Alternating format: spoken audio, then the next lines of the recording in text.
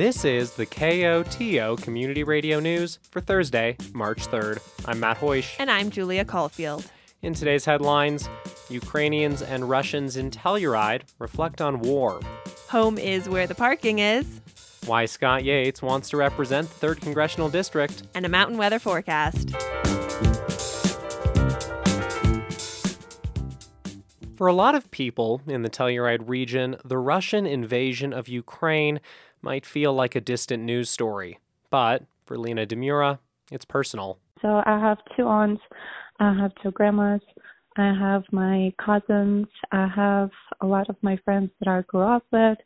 They're still in Ukraine. Demura was born in Ukraine and has lived in the Telluride area for a little over a decade.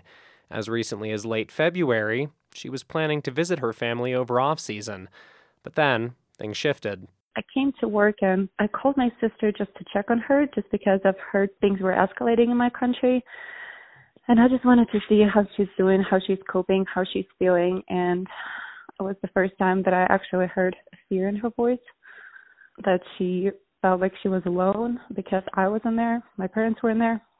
Although she lived in the neighborhood with my aunts and my grandmas, like she wasn't physically alone or technically alone, but this is how she felt. And then, so that was a little hard. And then I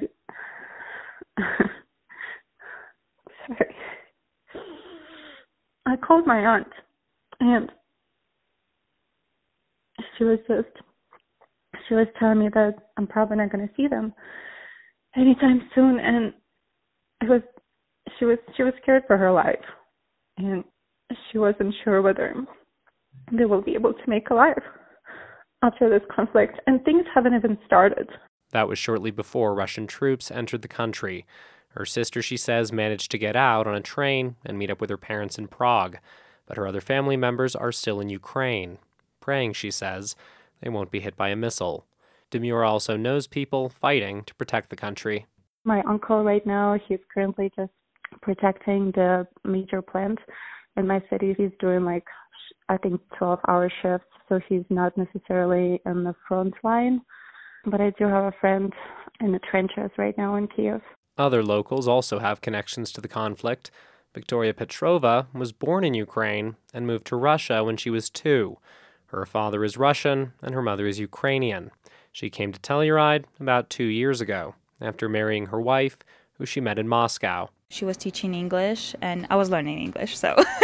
Petrova says she couldn't believe a war would happen until the last minute, when Russia invaded Ukraine. They're literally trying to fight like brother against brother, and it's crazy. Petrova has families in both countries. She's against the war, but says one of her cousins in Russia isn't. She thinks Ukrainians are lying about war. She doesn't believe it, but again, she's one of those people who's watching TV and believes that Putin is right. So I have one side of the family is trusting Putin, and another side of the family who's escaping from Ukraine because it's a hell there, so it's weird. Another Telluride local who moved to the area from Russia has concerns about loved ones still in the country and asked to remain anonymous. So I'll call them Sam. Sam is against the war and says they see similarities with Germany's invasion of Poland in 1939. Most of the people they're in touch with in Russia are also against the war, but some people close to them, they note, are for it. Sam decided to watch some Russian TV news to see what those people are seeing. They say, quote, honestly, it was incredible. It was a level of German Joseph Goebbels propaganda, referring to the Nazi minister of propaganda. They say the coverage is mostly old recordings out of context. Sam explains they're ashamed to have a Russian passport, but adds they feel this is not the people of Russia's war. Rather, it's the war of Russian President Vladimir Putin. Petrova says she feels hate from people for her being Russian, even though she was born in Ukraine and is against the war. Even my mom was telling me, Vika, please don't tell anybody that you're Russian because it can be scary. For Petrova, being in Telluride while all this is happening is hard. I don't know how to help people here in Telluride. I know lots of Ukrainian gets really angry of reposting something and it doesn't help much, all this reposts and yes, we support, we stand for Ukraine. It doesn't help because it's just social media. but I just feel a little bit helpless. I feel safe because nothing's happening here, but I feel helpless that I can't help. For Demura, it's also hard being in Telluride right now. I would rather be there in the middle of this thing and try to contribute my time to the military or protect the wounded or help them, and just sitting over here and not knowing what my family's going to wake up the next day. A lot of people say Telluride, isolated in the San Juan Mountains, is a bubble. But in our increasingly interconnected world, nowhere is truly a bubble. In summer, Telluride's town park is home to music festivals, softball games, lazy days in the sun. Winter brings a sledding hill, Nordic skiing, and this year, housing. All right, so we're in the town park parking lot. This is my bus. I call it Just Some Bus. That's Simon Perkovich. This winter, he's living in his bus in Town Park's parking lot, although he sees his bus as much more than a home. It has a deck that folds down to be a performing platform. It's painted with chalkboard paint so you can draw on any surface of it. It's meant to be like a kind of perfect COVID mobile. Like you could drive it to a cul-de-sac and set up a show and do theater while we can't gather indoors. Perkovich is living in Town Park as part of a pilot program to provide RV housing for the winter. The town of Telluride is providing 9 parking spaces for residents to live in their trailer, mobile home, RV, or vehicle. Telluride Town Council member Dan Enright helped push the program forward. He first heard the idea before he was on council and a member of the Planning and Zoning Commission. This was the one that really caught my attention and felt the most immediately accessible, the most available to be able to bring housing this season. Enright notes the town of Telluride has other housing projects in the works, but those are months, if not years, down the road. Telluride Town Council approved the program for this winter last fall, with tenants moving in mid-November. This winter, the program is housing 12 individuals, paying $300 per month in rent. Walk inside, and Just Some Bus is a modest affair. So it's pretty simple in here. I built most of it. It's pretty much just a bed and some storage boxes, some shelving. The town park gives us electrical outlets, so I've got 2 heaters running. That's how it keeps warm in the winter. This close to the San Miguel and the Bear Creek.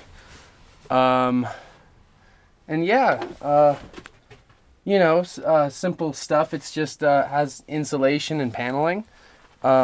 Wood floors, nothing too fancy. Perkovich uses a camping stove for cooking, although working at a restaurant also provides a lot of his meals. He uses sinks provided by the town to wash up. So far, Perkovich says the situation has been great. It has been awesome. It's the best form of employee housing I could think of. As far as affordability, through after 1 month of working here, I saved up enough to pay off my whole season here. That's something I would never have dreamed of in Telluride.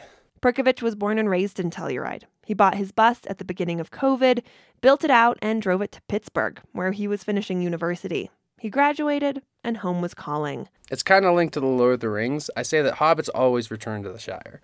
I see it happen to all my friends. We all went to Boulder, and we all come back. He says the housing in Town Park hit at just the right moment. I was figuring I would park this back in Norwood and kind of do a little half Telluride, half Norwood gig.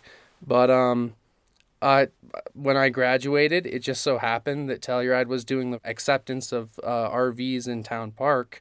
And I thought, since I've been living in an RV, I really should capitalize on that. Both Enright and Perkovich acknowledge allowing RVs or buses to stay in Town Park isn't the silver bullet to housing in the community. They add, in essence, it's legalizing what some are already doing. It's a good stab at community housing, at employee housing. I do know a lot of friends who are interested in this kind of thing and have, even have rigs, but reserve it for camping and other such stuff because it's somewhat illegal to sleep in a car. Enright adds it's a sign of the time for the region. It speaks to the needs of our community that we'd even consider something so outside the norm to address our housing crisis. Come April, the individuals living in Town Park will be headed down the road in search of the next housing opportunity. The housing crisis will not disappear. But for the moment, snuggled up against the San Miguel River, a line of RVs, buses, and vans called Town Park home.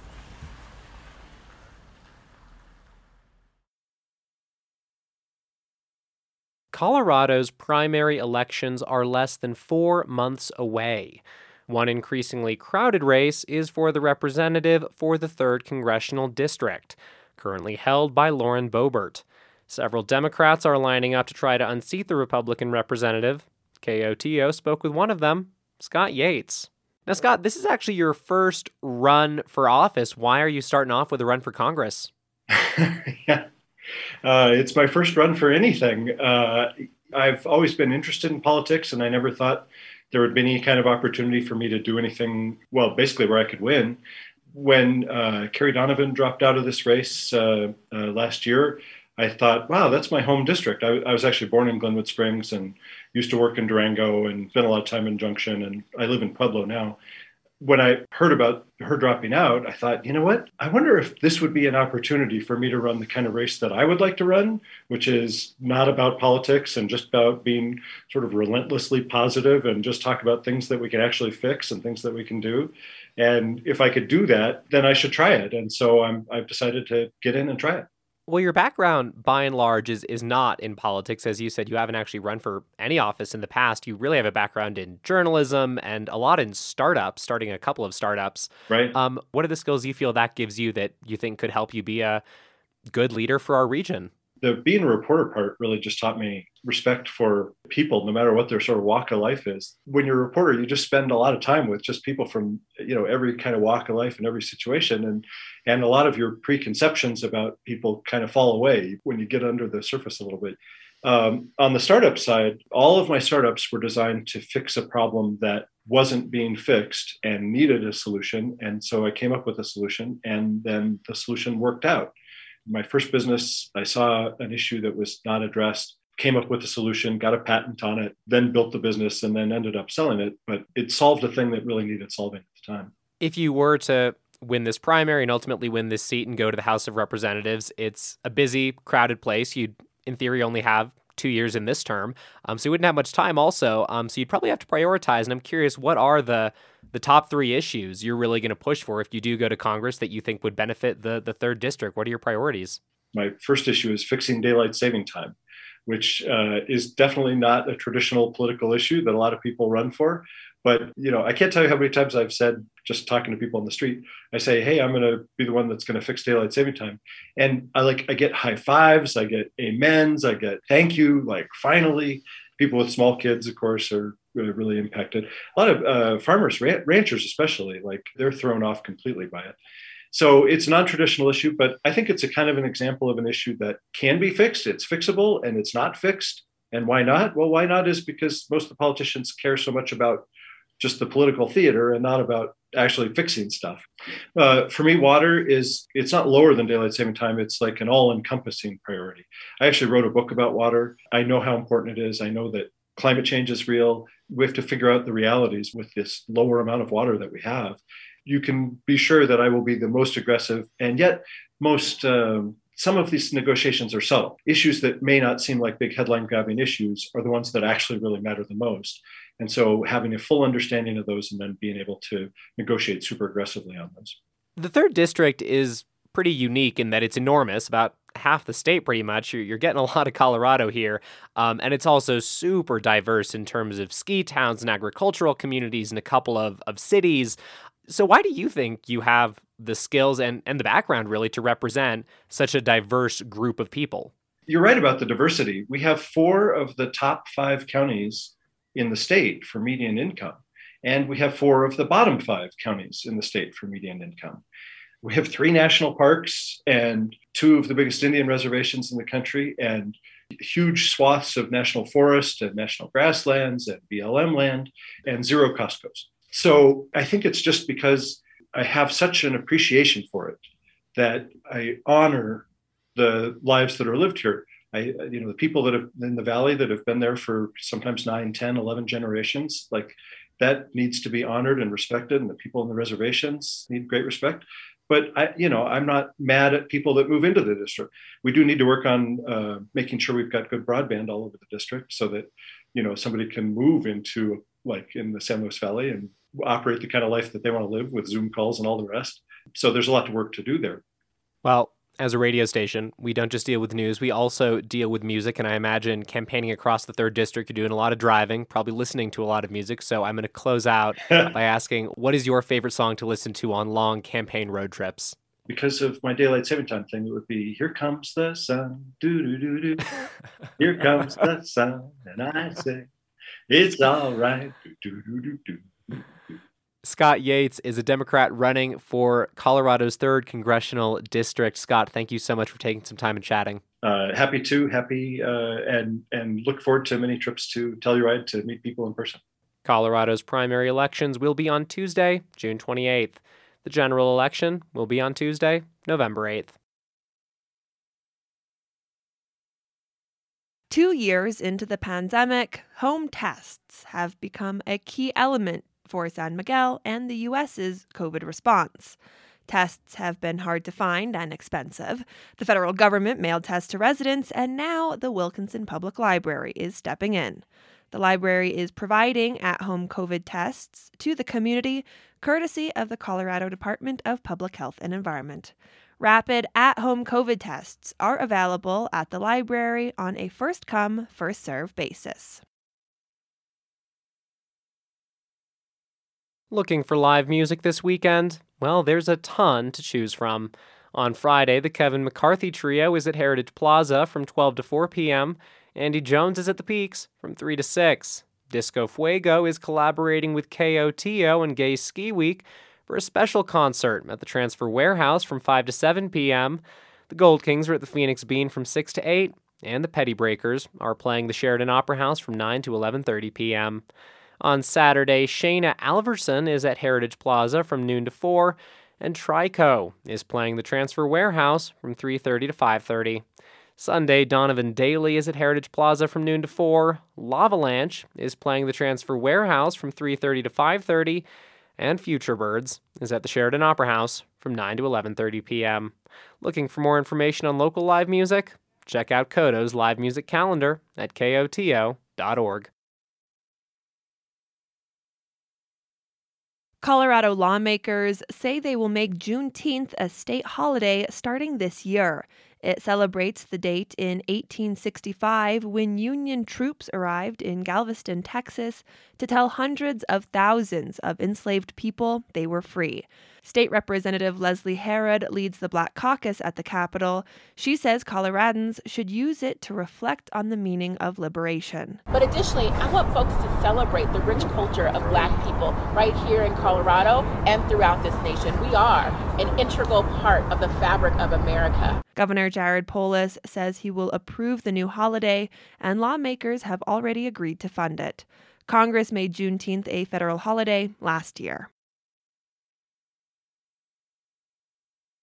Colorado lawmakers are not seeing eye to eye on a proposal aimed at making neighborhoods safer.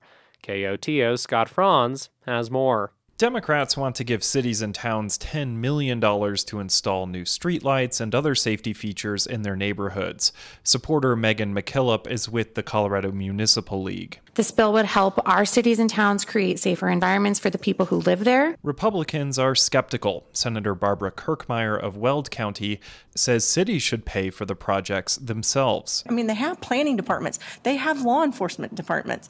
They already have all this in place. Other Republicans are questioning whether new streetlights will stop car thefts and other crimes. Lawmakers are debating other public safety bills, including one to help police departments recruit new officers. I'm Scott Franz at the state capitol. The National Weather Service forecast for the western San Juans calls for partly cloudy skies tonight with a low around 30 degrees. There's a 40% chance of snow showers. Friday, expect partly sunny skies with a high in the mid-40s and snow showers after 11 a.m. and wind gusts as high as 25 miles per hour. Less than 1 inch of snow accumulation is possible. Friday night calls for snow showers with a low around 20 degrees. 2 to 4 inches of new snow accumulation is possible.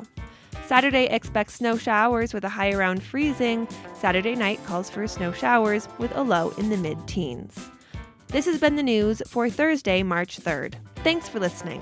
If you have a story idea or a news tip, call the news team at 970-728-3206.